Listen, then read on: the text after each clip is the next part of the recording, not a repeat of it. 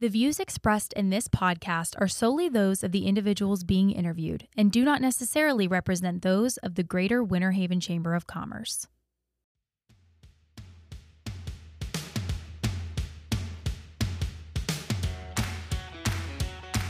You're listening to It's Happening in the Haven. I'm your host, Brianna Price. Each episode, I get the privilege to speak to the amazing people taking Winter Haven and its surrounding Central Florida area to the next level.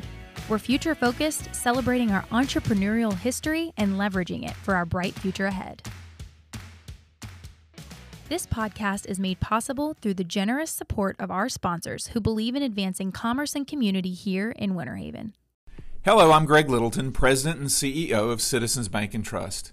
Since 1920, Citizens Bank and Trust has been a stable and reliable banking partner in our community. Now in our third generation of family ownership, you can count on the team at Citizens Bank and Trust to be here for all of your banking needs. From secure checking and personal savings plans to a wide range of personal, mortgage, and business loans, we have the right financial solutions for you. We also offer a highly experienced group of trust and private banking professionals who can work with you to develop your long-term financial goals. If you're looking for a community bank with a heart for people and outstanding customer service, I invite you to visit citizens-bank.com to find the office location nearest you and give us a try. At Citizens Bank and Trust, we're proud to be your bank. Member FDIC, Equal Housing Lender. Investment advisory products and services not FDIC insured, not a deposit, not guaranteed, may lose value.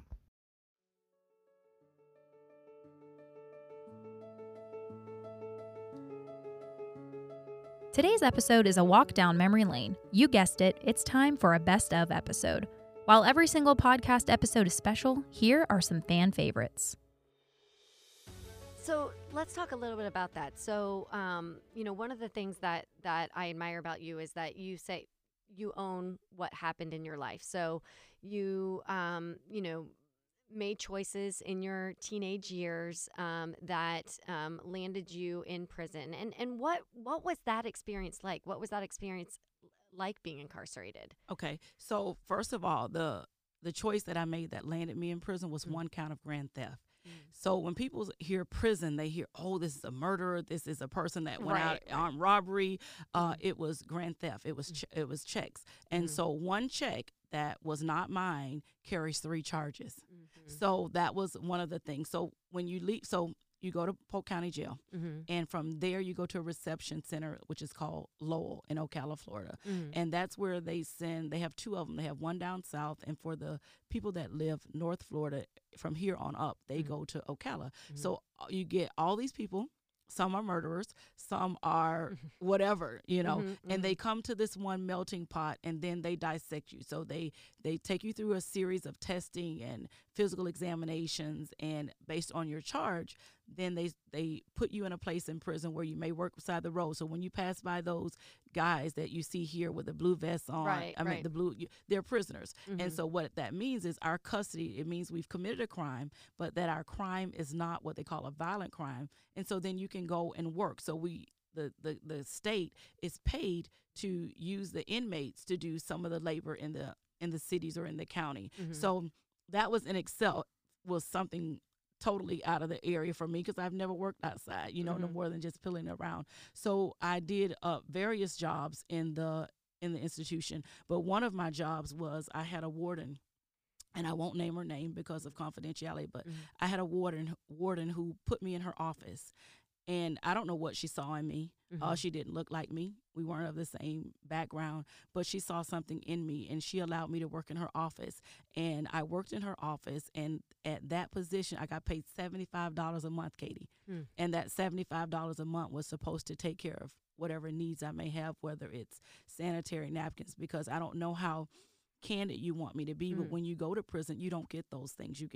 Those things are not provided for you. You have to, if you don't have family, Katie, that can provide those things for you, the state is not mandated to supply those. If they have them. Supply you with feminine products. Correct. If they have them, they will issue you them based on what they have. But if they don't have them, then it's your responsibility. So can you see how that, that puts a strain on a family member? So a lot of people that are free. They have a perception that, when they go to prison, they're sleeping in bed all day, they're watching TV, and they're just living the life. Well, that's not true. You have assigned jobs when you get to the State Department of Corrections. You may work in the cafeteria. You may work in the library. You may work in the chapel. You may work outside grounds. I was blessed that the warden picked me to go in her office and do paperwork and assist on some things where I received compensation. That's not the norm, and those jobs are hard to come by. And so, what did you kind of learn from that process in terms of having that particular duty, and tell me a little bit about how that had an impact on you, being able to have that position versus some of the other positions? Well, having that position, Katie, it put me in a different category because I was given more responsibilities. I was able to pick different things that I would like to do. So by me being allowed to pick those things, for one, I was able to go to the faith-based prison. They had it in Riverview, where our governor did a faith-based prison. It's not there anymore, but he did a pilot program. And because I worked for the warden, she was able to ask me, Katina, do you want to go? So where I had been in Ocala, I was able to come to Riverview. And at Riverview, at that facility, I was able to establish all the religious programs that came in there. So really? Yes, even though I was incarcerated, I was able to get different pastors and leaders and ministers from the community to come in and render services to us. I remember one year for Black History Month, she allowed my daughter, which is 28 at this point, but she was a teenager. She allowed her to come in and do a Maya Angelou poem for the entire prison, women's prison. So that position afforded me a lot of opportunities that I wouldn't have gotten in the general population. Well, and it sounds like allowed you to grow as a leader, in terms of being able to take on that responsibility and develop, like you said, develop those programs as they went through. When you were caught and convicted of the crime that you committed, and then spent that time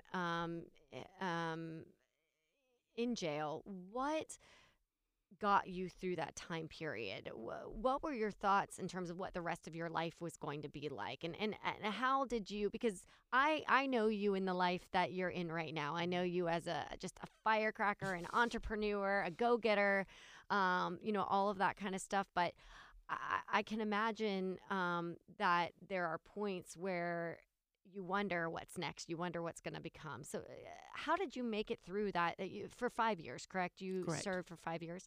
How'd you make it through that time? Okay, so let me tell you how it first started. It started out with serious bouts of depression, and that's being realistic. Katie, I have a daughter that's 18. When I went to prison, she was only 6 weeks old. Oh. I had my 6 weeks checkup in the Lowell Women's Institution. So for the first part, it was depression. It was, God, how did I end up here? Because I came from a religious background. So I attended church. I thought I had a relationship with God. So because of my crime, I felt that I shouldn't be there. I mean, I should get punished, but I shouldn't be in prison for 5 years. So it was depression at first, mixed with denial. And then at some point, there were different services that were coming in. I got in my head that this is where I am. You did do the crime. Although you didn't think you'd end up here, you did the crime. So now what do we do after this? I can remember, and I still have the Bible. I showed my daughter one day, Katie, where I wrote in the Bible, this is what I'm going to do, and this is how I'm going to do it, that I can't come back here. This is just not going to be my life. So I envisioned actually not coming back to Polk County. I said there is no way I can make it in Polk County with all these people that know me. They know the prison me before prison, so they're not going to give me a chance. And I talked to my oldest daughter at the time, and she said, her words are what motivated me. She said, Mom, it's not our fault. We didn't do it. You want to move us from what we know, and we don't want that. So I said to myself, Katina, however you have to do it, you got to fight, and you got to come back to Polk County, and you got to make something of yourself, if for no one else but your children to see that you can do it. So when your time was up and you came back to Polk County, talk about that experience. Talk about the experience of kind of reintegrating yourself in your family and your community, and what was that like? So first, on my day that my best friend picked me up. So I transitioned to a work release. Mm-hmm. And so from the prison, I went to a work release over in St. Pete, which is a Goodwill. And so on the top floor, they had state inmates. On the bottom floor, they had federal inmates. And we had jobs. So I rode a bicycle, Katie, to Gandy Boulevard, to McDonald's. I worked at McDonald's in the drive-thru, and I rode my bicycle every morning. So I had already kind of been transitioning, getting my mindset right. As I was signing my release papers, the counselor told me, Katie, that most people return within 3 years. And I had this plan, and I was fired up, Katie. I was ready to go. And as I was signing, that's what she told me. Oh, wow. And I said, you know what? If I don't do anything else, I'm going to make her a liar. She won't see me back in 3 years. And thank the Lord, it's been 13 years, and I've not returned. But coming back home was different for me because I had been away from I left my oldest daughter when she was 9 and my infant when she was 6 weeks. So what I did, honestly, is I went to Kindleman and Associates and I got therapy. I don't know if that's okay to say, but absolutely, that's okay. That's to my say. truth. Yeah. And so I went to Kindleman Associates and I sought the help of a mental health counselor. And what she worked on is reuniting the family. That was her specialty. And so I went for several appointments, several times a week to transition. Katie, I got so many no's at works, at employment offers. I would go for a job and we'd like your personality, but. Right. Yeah. So I just thought, you know what? I had my pastor, Ronnie Clark from Hearst Chapel. He was amazing. But honestly, I needed the other piece. So I had the spiritual, and he's a mental health counselor. But I figured he had all the stuff with the church. So I went to someone who didn't know me. And I laid it all on the line and said, hey, this is where we are as a family. But no doubt about it, I love my kids and I want to be there for them. Yeah. And so we worked on steps. We used tools to get us back reunited. Yeah. Well, I just want to stop you there for a minute to say, you asked, is it okay to talk about that? I think more people need to talk about that it is okay to need help. And what that decision that you made was a decision that you made for your children, but also for yourself. And you were making it for your children, but it's just so important. And I've had other guests that have talked about the low points in their life, and the comments I get is it's so helpful for people to hear about people going out and seeking help when they hit those low points in their life, because we all think we can handle it. And I don't want to say not knocking the fellas, but women especially feel like, I got this. I can't show a vulnerability. I have to be there for my kids. I have to appear strong. And it's that's even worse, I feel like, because you just bury and bury and bury, and you aren't the whole person and that your kids need. And so I commend you, and I think more people need to talk about. I saw a counselor after my divorce, and it was similar to someone who didn't know anything about me, which I also think helps sometimes too, because there's no preconceived judgment. And right.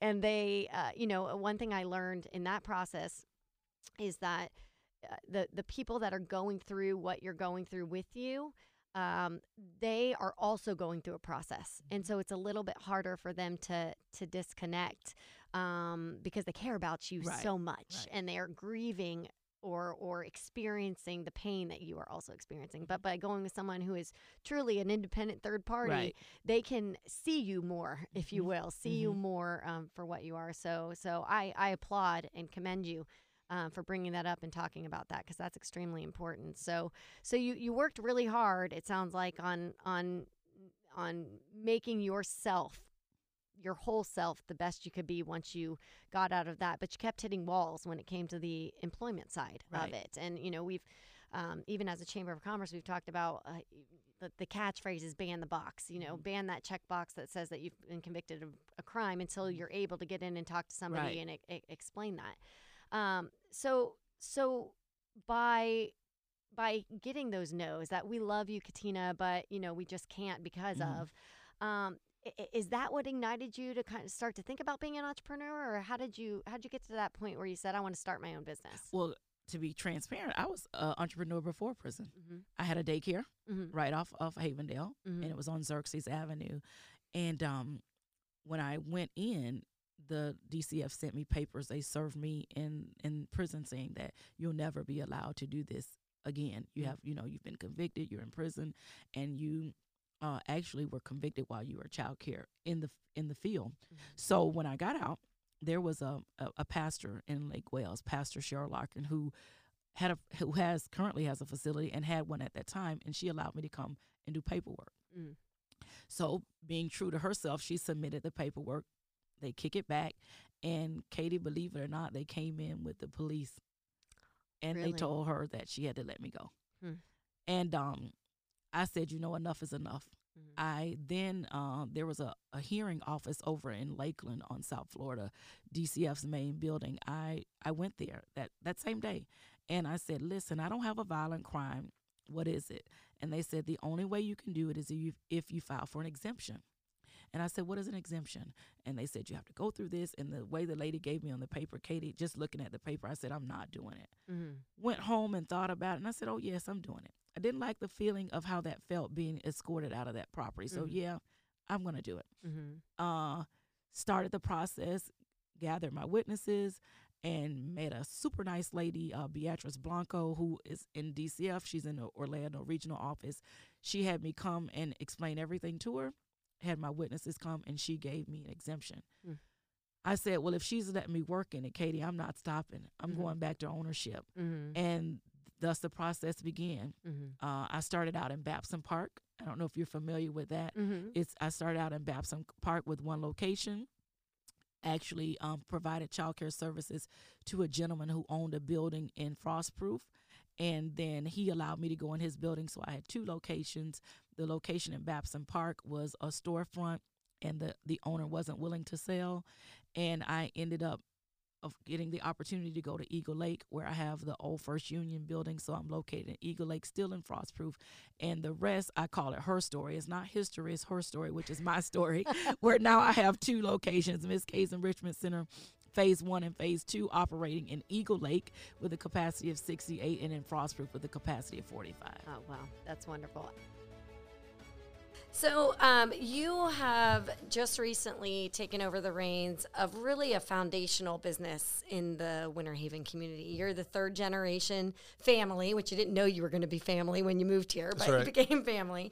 So tell our listeners a little bit about the history of Jack Brown Seaplane Base. Sure.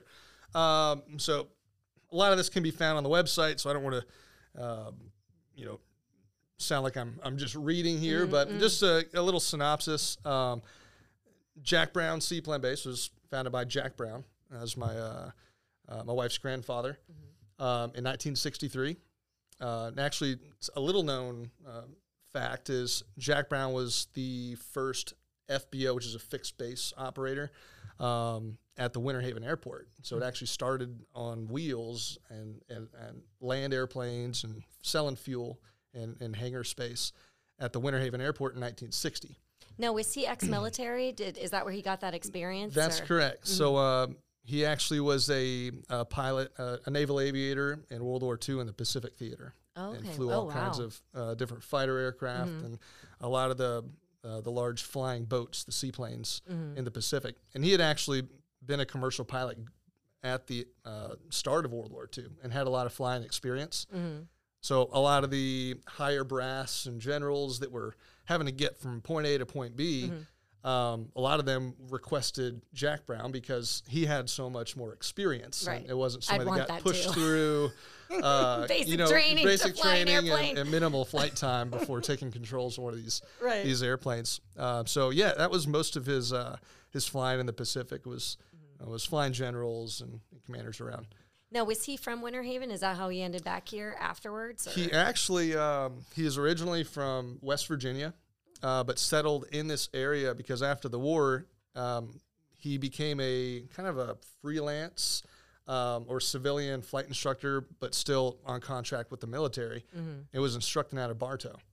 Oh, right. And so he instructed at Bartow for the military for many years, and got this opportunity to buy this FBO at Winter Haven, get that going. And so he had Brown's Flying Service at the time, and operated for 3 years there until on some trade deal, some business deal, got this J3 Cub, a little yellow fabric airplane on floats on this trade-in. And that kind of took him back. I'm sure it had been many years since he had last been in the seaplane, but when he got this plane on trade, he had some friends saying, hey, I want to learn how to fly that. Right. So the location that we're at on Lake Jesse on the chain of lakes right now was all overgrown, and they just forced this airplane right through the grass and launched it there, a little primitive, and then started just doing seaplane rides, some instruction for friends. And that's kind of how the whole thing got started. And, So is that why your planes are still yellow? Is that like an homage to that first plane? Yeah, so we like keeping the the fleet somewhat original looking. Right. So they got some upgraded engines for horsepower. Students aren't getting any smaller, but it is like a snapshot of the 1930s and 40s. Yeah. It's always been the mainstay and the backbone of the fleet. And they're simple, and they put a big grin on your face. But we do try to replicate the way they look back in 1939 to 47, like the years they were built. And I didn't realize the Winter Haven Airport had been around that long. Yes. I mean, it's, I knew the Bartow Air Base obviously that was a training ground for World War II. Correct. A lot of pilots came through there, and you never realize. I've only been up in the air once, over Winter Haven, and one of these small little. I know. It was with a chamber member took me up, and when we went to the hangar, and he pulled his aircraft out by hand, I started getting super nervous. I'm like, this plane is going to take me up in the air, but you don't really realize till you get over. I mean, we flew out to kind of the Bach Tower area and all of that, and he's like, oh, we can't go any closer. I was asking about CSX. Could we fly over CSX? Because I had never seen that. He's like, well, we can't get too close there because you get to the Bartow the airspace there as you go over. But it is one of the most majestic and breathtaking experiences to take off from the Winter Haven Airport, especially at sunset, and just see what is the cottage cheese of Winter Haven, or the Swiss cheese of Winter Haven, with all of the lakes and everything like that. It really is. The only thing better than taking off from Winter Haven Airport is taking off from the lake, from the right water next to it. I do really, really want to try that. That really is amazing, and really something that sets Winter Haven apart. So Brown Seaplane Base has become, well, in my mind, the greatest seaplane training area, frankly, in the world. But you get people from all over the place, don't you? We do. In a pre-COVID world, we were getting 20 to 30% of our students and customers that were coming actually from overseas, from different countries. I mean, seaplane flying is highly restricted. For example, Europe, they just put so much red tape that it's not feasible or practical to operate seaplanes. So people will come over here. It's cheaper for them to buy international tickets and stay for a week and kind of scratch this itch that is seaplane flying. Right. So, yeah, it's been really neat. And we're starting to see now, travel restrictions lightening up some. We're starting to get some of that international tap open back up. And you mentioned, so you never went to Alaska then? Oh, I did, yes. Yeah. So I ended up coming down, and I worked for 2 years at the seaplane base here in Winter Haven. Built a good resume up. So I ended up going back to Alaska, or initially to Alaska, instead of as a line guy, fueling planes, unloading and loading, but instead as a pilot. And I was still loading and unloading airplanes, though. I found that out. Right. So, yeah, you pretty much do everything, right? And do. that's what I found. And, this is totally from watching the movies. I can't even remember the one. It's Sandra Bullock and Ryan Reynolds in one. But that seaplanes, I mean, there are a lot of seaplanes in Alaska, right? To go to the different islands. And so I was it's much more flying common. out of Juneau, which is the capital of Alaska. It's probably not much bigger than Winter Haven, to be honest. There's no roads in or out. So everything that gets into Juneau or the surrounding, I'll call them villages or towns, they either get flown in or by ship or barge. So the places that we were, servicing by seaplanes, we were taking kids to the dentist. We were taking people to go grocery shopping. You'd even be, delivering a $1,500 Hungry Howie's pizza because of the delivery costs. Yeah, exactly. Hey, so you really wanted that pizza. You're desperate in some of those areas for sure. Yeah. So what was that like? What was it like living in Alaska? It was obviously a geographical culture shock for a Floridian, a flatlander, I like to call myself up there, to an area where it's basically a temperate rainforest. We got 13 feet of rain a year. There's no level ground. It went from sea level to 15,000 foot mountains. It was really beautiful, and you couldn't take a bad picture. And it was really special to be flying some of my favorite aircraft and looking at land that very few people have even walked. Yeah. It was just really kind of the epitome of bush flying. It was really neat. That's poetic, Ben. That was beautiful. Thank you. I guess you must not be the first person to ask me that. Yeah. But as far as, being from the Sunshine State, right? Of course, once the snows started flurrying, most jobs up there are seasonal anyway. So I went up there with the end in sight. It was just a summer job. So I was out there for about 5 or 6 months. And so moved out there in April, came back in September. And, back to my wife, I proposed to. So you were married at that point? I was when you went not, to Alaska? but okay. I did lock her down some because I did propose to her just 4 days before I left. Oh, wow. So of course I was, excited to get back too. So we got married about a month after I returned from Alaska. But it was really great. We had our engagement pictures up in Alaska, and it was really neat. Oh, that's amazing. That's amazing. So he establishes the base in 1963. Then how does it kind of grow or become even well known? Sure. So when Jack started the seaplane operation, Brown Seaplane Base at the time, he did not have some grand plans for turning it into the school that it is now. Jack ran it for 10 to 12 years and was in it's kind of a real tragic accident where he passed away. John Brown, my father-in-law, was 28 at the time and was working on opening up kind of an auxiliary portion of the seaplane base up in Tennessee. So they really consolidated and focused and homed in on Lake Jesse in this one location and kind of scraping together everything they could to kind of keep the doors open. He began taking over the check ride duties, doing most of the instruction himself. Jack up until that point was doing a lot of the instruction, the check rides, and having some other, Navy and Air Force friends that would come in and help him out on the instructor side. And John was really doing the same thing. He was double timing and just working extremely hard to provide for his mother, and really that work ethic that he kind of took over the reins with really got that momentum going and built it into the destination that it is now. It was really founded on a really pretty basic principle: is have fun, fly safe, treat others the way you would want to be treated.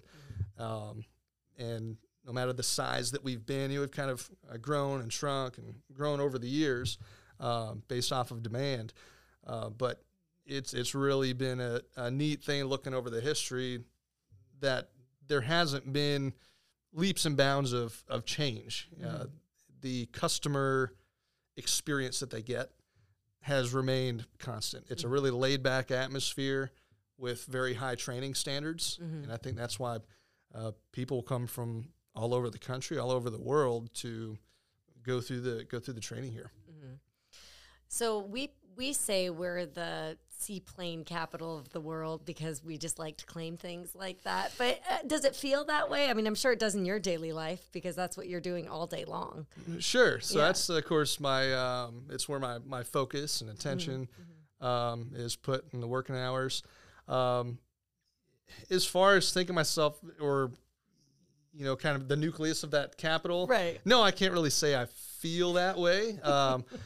I know the way customers talk when they come, and they've oftentimes they've been waiting for many years. Most people are saying this is a bucket list sign. They've been looking forward to coming and doing this. Honestly, longer than I've been alive. So you don't say that to them, then.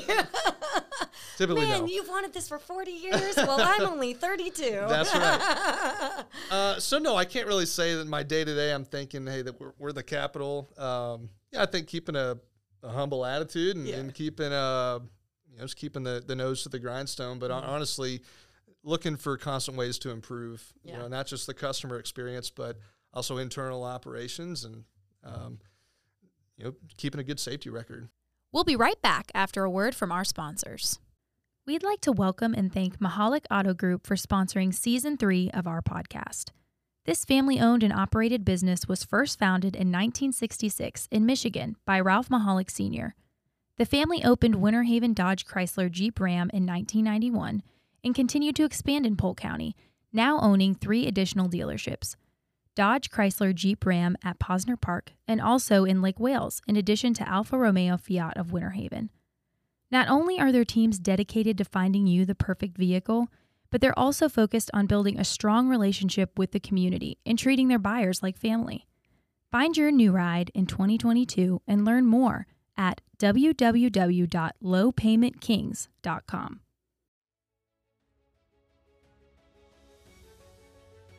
Well, and you're surrounded by a lot of people that have worked for the Parks and Rec department for a very long time, which I think also speaks to the department. Absolutely. Is that there are a lot of people that have been there for years. And in fact, so many of our current administration executive team started in Parks and Rec. Donna Sheehan started in Parks and Rec. She is, of course, our assistant to the city manager and public information officer. Deputy city manager T. Michael started in Parks and Rec. I mean, there's so many of the team that have grown their way through the city, through the Parks and Rec department. And for our listeners, we joked about it being rigorous. It was a multi-level interview process, including, and this is what I love, and a lot of people don't know this, but just recently, within the last several years, the city of Winter Haven has instituted a new interview process for any director level positions. And this includes, not only are you meeting with who will be your bosses, so that administrative group and the city manager, deputy city manager, et cetera. But you also meet with people that would be reporting to you or in that kind of structure so that they have an opportunity to interview you. You're interviewed by a panel of your peers, of other directors. And then they put together these community panels. And I think I was privileged enough to be on the interview panel for this position, but there were 6 or 7 other community people on that call. Right.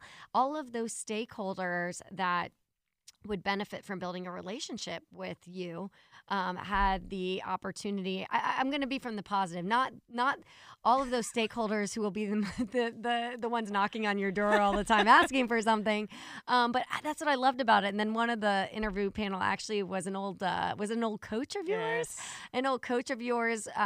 which he was just I'd never met him before, so just over Zoom, but a light of ball of energy. Yes. But I love that the city of Winter Haven gets the stakeholders involved in that discussion, because then we're all bought into the choice at that point and are ready to just swoop in and begin supporting the person who gets that director level position to move forward. So it's almost giving a little bit of a leg up to the person that comes into the position, because they've had an opportunity to show themselves to those individuals that are on that call and really get vested in it. If I could, I just want to say something to that. That was unlike any experience I've ever had. On top of the fact that it was Zoom with multiple people each panel, which you don't give enough credit to how difficult that really can be. And tiring, exhausting. Yes. So I want to give credit to the process, but you said a key word, and it's support. And that's something that I have felt tremendously since stepping foot onto property my very first day of work. Mm-hmm. And that's from every single person that you mentioned in that selection process. It is an environment where I don't feel like I can fail, because I have so many people that are ready, like you said, to swoop in and support and make connections and build bridges and encourage those relationships to begin if I don't have the means or the connection to do it on my own. Mm-hmm. And for that, I'm just so thankful, because you never know what you're getting into. Right. You really don't. Mm-hmm. And you know what you're leaving. Right. But you don't know what you're getting into. And so I can definitely say that this community, this organization has done a fantastic job of making me feel like I was part of the team, part of the family from day one. Yeah. That's great. That's great to hear. So, what do you believe, and whether you answer this from the city's perspective or the Parks and Rec department's perspective, but what do you believe are the greatest strengths, and then also what do you believe are the greatest challenges facing the city or the Parks and Rec department? I'm going to choose, because I don't have enough knowledge to speak from for the city perspective, and I'm probably naive to think that I have enough knowledge to speak from the Parks and Rec department's perspective, but I'm going to give it a shot. I think that I'm going to start with our challenges. I think that with the imminent growth that we're experiencing, not imminent, we are experiencing the growth now and the imminent growth that's definitely ahead of us, it is tough for us to be able to try and prepare as well as we can for that growth. I think that, we're doing a fantastic job. I think that I walked into this position with 5 capital projects happening. And that to me is a testament to this city's just tenacity in tackling the problem but challenge of growth. That we're sticking to the course of being able to provide quality leisure services areas, whether it be parks, and then also working directly with our public works department to make sure that the roadways are safe and that we have complete streets so that there's connectivity and so that people can get to and from one place to another safely, whether it's to enjoy a public space or just go to work. And I think that being able to kind of keep pace with the growth that we're experiencing is one of the biggest challenges that we all face, and I know that we do in our department as well with staffing and just welcoming. Also, COVID kind of throws the curveball, right? But getting ready and just kind of making the ways and the needs that we need to start to hopefully see some normalcy soon, right? As we kind of ease back into post life after the new normal. Right. The new normal, right? The post-vaccine, hey, let's hopefully get back to, because, people want to be, it's summertime. People want to be outside. They want to enjoy spaces. They want to do cool things. They want to be in the boats and be on the water and be in our spaces. So I think that those are the challenges that we have to work really hard at staying the course with. And then some of the biggest benefits or the strengths that we have are people.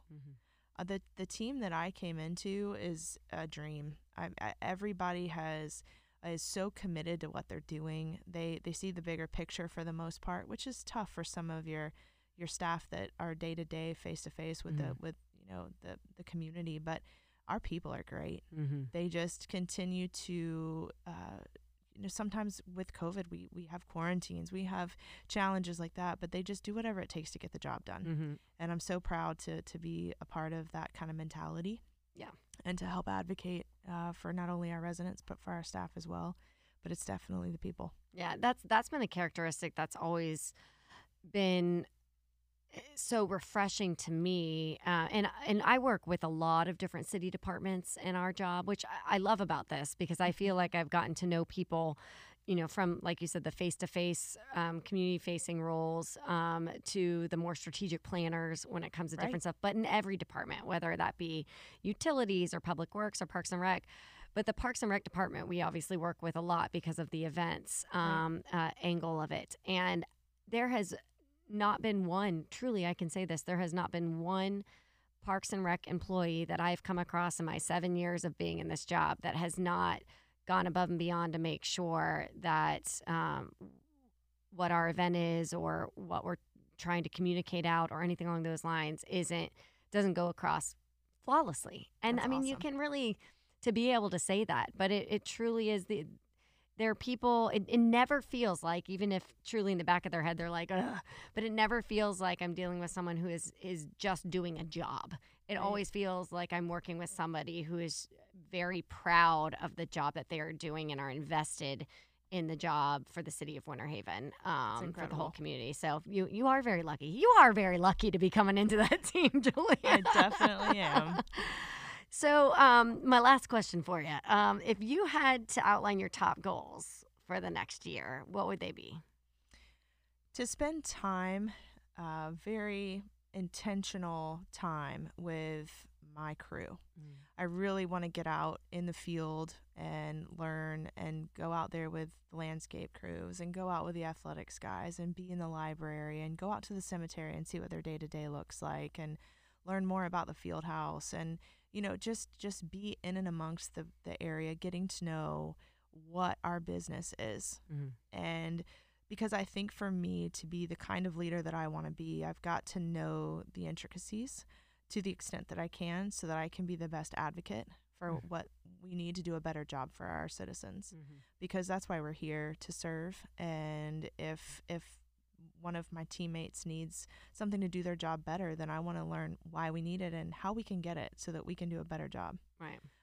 So that for me is my top priority, to get a better understanding. You know, it's going to be, there's no way that I can catch up with 35 years of institutional knowledge, but I'm just hacking away at it one day at a time to build those relationships. It's also important for me to continue to get to know the community. I've done some work already to be able to create those connections, but I have a lot of work left to do to get to know our youth athletic leagues and the coaches and the presidents of those leagues, and really be able to connect and see real time things happening in our spaces. And so for me, it's the building the knowledge, but also building those relationships. And then, you know, we're Parks and Recreation. I want everybody to be able to enjoy their job. I think that that's one of the really cool things about working in Parks and Rec is that, you know, we get to serve people every day, but we get to do it in a fun way for most of us. Right. You know, you may not say that in the cemetery, but we're making a difference. And I think that can be such a broad term, but one of my mentors, I heard him say just recently, hey, go out there and make a difference today. So talk a little bit about the business itself, because, you know, many locals drive by it all the time. They know about it. They see the products. You know, for me, it's I'm making a Winter Haven themed basket for the holidays, and you make sure you put that stuff in there. Or I get really nerdy at grocery stores when I see your product in the grocery store, and I'm like, look, it's right here. But talk a little bit about your business in terms of, you know, you do online sales, you did distribution. I mean, how is that all broken up? And I guess I should rewind a little bit for people that may not be familiar with you. What are the products that come out of Davidson of Dundee? We'll start there. Sure. You know, we started out, it was citrus candies. We used tangerine juice, honey bell, orange, lemon, and key lime. So it was mainly a whole of a citrus deal. And we made the citrus candies, which is like a soft gel type candy, but it's not like a true gummy with characteristics that stick to your teeth. And none of that. It's a whole different ballgame. And it's using the real citrus juices in them. So it tastes like you're biting into an orange. Or you're and do just you still have groves that you're using your own product? We do. Mm-hmm. But we've expanded beyond the citrus candy. So we do many chocolates, of course, coconut patties and log rolls. And then we do marmalades and jellies, and we've got over 124 varieties of the marmalades and jellies, everything from orange marmalade to like a raspberry jalapeno to guava jelly, honey bell, so lots and lots of flavors that we're doing. The candies too, I think we're about 68 flavors on the candies and different chocolates and even things that aren't citrus related, like peanut brittles, chocolate peanut brittles. And again, we do the coconut patties ourselves, pecan log rolls, everything in house. Everything. And old fashioned way, it's definitely old school. Now we're bringing in about 200,000 pounds of sugar a year, so we're rolling with it. But it is, the Food Network came in and they've done a few shows on us. But I remember one of them, the first one, they said this is so amazingly delicious and low tech. And I thought. Is that a compliment? I guess is that good? Is that a good thing? Yeah, the low tech part. Yeah, I think it is, because it means that you know exactly what ingredients are going into your things. I mean, truly, there is something to it being a little old fashioned, when it goes into it. So do you have someone on staff or a department that are kind of your creative team that come up with like the different flavor combination? Like, do you have a head chef on staff? It's funny. A lot of the original flavors my parents came up with. and so that's kind of neat. Other ones, I do have to credit my wife Susan. Yeah, with like she would come up with an item, and I was like, oh yeah, okay, it sounds okay. Yeah, I guess whatever. And then we would go ahead and make it after some pressure, and then boom, it's like, okay, we sold out of those. I'm like, wait a minute, we had like 200-300 jars. No, they're gone. Okay. Yeah, I guess you were Wow. right, And dear. of course, people would tell me, gosh, Tom, that was ingenious. I'm like, well, yeah, it was nothing. It wasn't that big deal. That's why I'm here. But yeah, no. And she just came up with one here not too long ago that is amazing. It's a raspberry jalapeno. Oh, yeah. Wow. That sounds like it would be popular. I brought one for you. Oh, did you so really? You'll have to try that for Ooh, yourself. I will try yes, that. Yeah. yes. Thank you. Yes. But yeah, also, this is kind of cool. We have some neat recipe books that my parents were using that were from, and it's so bizarre, they're from the 1890s and early 2000s. Really? Yeah, pre-World War I. It's so cool. And they're neat recipes because they're really simple ingredients. You have to be careful how you're making them and do exactly like it says, but they taste so good. Oh, wow. So, yeah, such a neat way. The recipes from back then, just incredible. Yeah. I mean, we found those are so good, so tasty. And things have come along in the years. Okay, like let me give you an example. I think it was the 60s. My father was telling me they had come out with a thing that was going to be wonderful. The best sweetener, of course, is sugar. And then corn sweeteners work pretty well for getting a matrix started. And that's the corn sweetener that's from corn itself, none of the weird stuff. Well, I think it was in the 60s, or maybe early 70s, but whatever it was. I remember my dad was telling me that he had that offer. They brought in, a number of tanks and said, we're going to leave these here. Hook up to them and use them as but when they're out, then we'll start setting up a deal and we'll start charging you for them. And that was supposed to be the greatest invention ever, high fructose corn syrup. Oh. Now we know how terrible it is. Right, yeah. But back in the 60s, you did not. Yeah. And this is the attraction was, it was twice as sweet as sugar. And sugar back then was quite expensive. In the 60s and 70s, it had run up as high as it is now, which is after all this crazy supply chain issues. Yeah. So back then, you have to think that was like 3 times more than it is now. So sugar was a high-priced commodity. But I remember my father was telling me, that was supposed to be the greatest thing ever. He goes, and we cooked with it. He goes, and it was the first few sample batches. He goes, they were disgusting. They were terrible because the high fructose is so sweet and so powerful. It would be like when you take strawberries and dip them in powdered sugar, they explode. They're delicious. I mean, strawberry alone is good, but you put powdered sugar in there. Oh man, that's good, right? Yeah. Well, this is the way my dad described it. Is he said, imagine taking a bowl of strawberries and then pouring a bottle of super super strong Karo syrup on it. Yeah. And then other problems happen. When you cooked it, it would turn dark. So and changed the shelf look life of was, everything. So yeah. we found out from doing the experiments before we knew anything about the health issues of it. Right. It wasn't going to work for us. And I remember my dad was going, look, the whole thing about what we do is use the very best ingredients that you can because everybody else uses the cheap stuff. But you have to stand out. And the only way you stand out is to make it really taste good. Right. Where people will remember you because he said, this is a mom and pop place. Nobody's going to talk about you unless you really go overboard. So some of these ingredients that are the latest and greatest don't necessarily work for us. It's back to basics. And that's where you go back to these recipe books from the 1800s and early 1900s that are just amazing. And that was one bizarre example. Of course, now you really stay away from it because it's kind of a scary thing, that high fructose.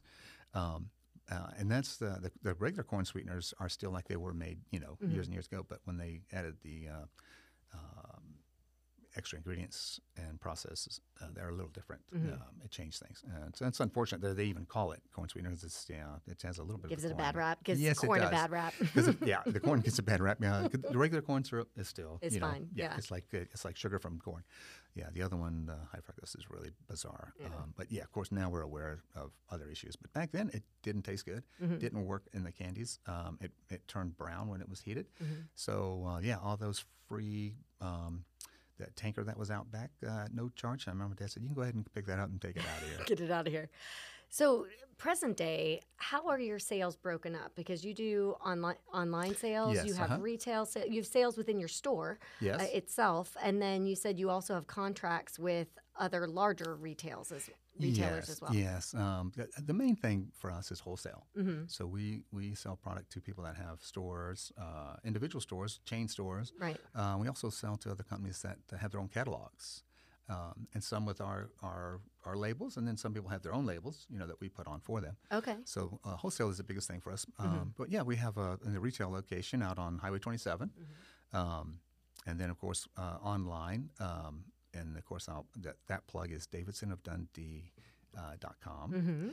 And yes, which is interesting because when we first did that like 20 years ago, I think you could look at 3 items or something, and then call us on the 800 number. Oh yeah. So that's come a long ways. Yes. Yeah, that's pretty cool. But yeah, we have the online deal. We have the wholesale again is the biggest thing, and then we have the retail store as well, of course. And we're still shipping all over the United States. On fresh fruit, we're shipping to U.S. and Canada. With the candies, and jellies and marmalades. Right now, it's mainly the U.S. Now we exported to Italy, France, French Canada areas. From a wholesaler Quebec. perspective? Yes. Yeah. Yes, because we had to have the labels in both English and French for those. Oh. Yeah. You guys are so I classy. know. It makes it so special. So official. Same product. And of all places, this is the bizarre one. We've actually sent a container to Iceland. Of all places. Really? Isn't that bizarre? Yeah. I didn't know there were that many people in, what would that be? I don't know how you say Reykjavik. it. Reykjavik. Yes. Yes. It's Yeah. my parents' favorite vacation location. Yeah, I hear it's Iceland. beautiful. Yeah, it's gorgeous. I guess they just had a big volcano not long ago. But I can't believe that they must eat a lot of marmalade in Iceland. Yeah. So. Well, I mean, and if it stays good, and Yeah. they're able to do it there, I'm sure they upcharge it like 5 times really. because everything is expensive in Iceland. All their food is very expensive. So, But yeah, so we're shipping all over the United States. Yeah. So we actually have listeners of this podcast all over the United States. I think right now we're up to like 42 states of people Neat. where they listen to this podcast. So if someone is out of the area, what are some of the retail stores that they can find your products in? There in certain areas, all the way to California, in certain TJ Maxx home goods stores, they have the marmalades and jellies in. And that's kind of cool. But we do ship all over the U.S. And when fruit, we're doing U.S. and Canada. With Canada, we did there's some issues that come up with marmalades to Canada where customs wants to put a little tariff on it, which makes it no fun. Oh, yeah. So on fruit, there's no tariff because they don't grow it in Canada. Right. We're their own. But they do make some marmalades in Canada, in confections rather. So that's the problem to candy there. So there are tariffs that are added to it. So we're trying to get that resolved, working with customs to get that fixed. So, but for now, we're doing the candies, marmalades, chocolates all over the United States. We're hoping to get back into Alaska and Hawaii. We've got some contracts with UPS that we're trying to redo to get those, so they'll handle those as well. But continental U.S. is piece of cake. Easy. Are you all dealing with any supply chain issues right now within your business? Well, it's interesting. We've used the same jar in the marmalades and jellies, same jars for since like '66. Oh wow! And until this year, they are completely unavailable. So we had to go to a backup style. Now the interesting thing is we didn't know how drastic that would be for the consumer that's used to seeing this jar for decades. Right. Now it's a totally different jar. They're like, wait, what? Yeah. Because it was a real unique jar. Yeah. You could tell, if you knew anything about it, it was like, okay, that's Davidson's. So it's a new jar, but we still. Did that mess with any of your automation or anything, or the same top where it fit on there? It's fun. It's so funny you say that because that's a very real concern for us. It's amazing. Everything works fine. We did very little adjustments on the conveyors or the filler or the labeling machines. I had to do very, very little work on that. So, we were lucky. But, we were told, and this is interesting, we had several truckloads of containers that were coming over, and we were going to have those, I think it was the middle of August. And then it was, July, and then went to August and September. And I think by that time, then we started bringing our own trucks with different glass because we figured we could have a problem. It might not make it here till 1st of November. Right. Yeah, well, now they're saying it could be after the new year. Wow. Yeah, so nobody has a clue.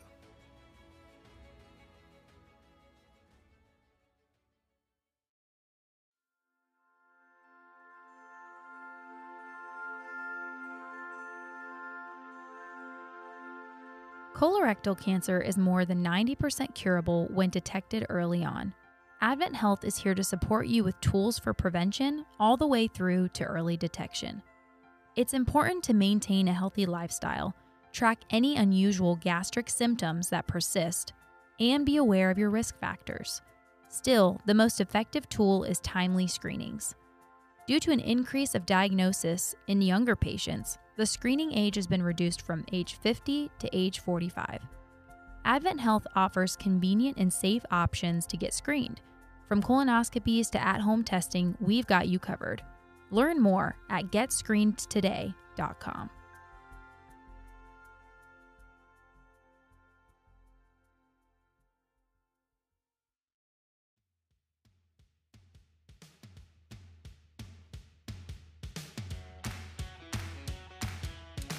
Thanks for listening to our Best Of episode. Be sure to tune in every week to It's Happening in the Haven, available on all your favorite podcasting platforms. To learn more about Winter Haven and the Chamber, visit winterhavenchamber.com or follow us on Facebook, Twitter, Instagram, and TikTok.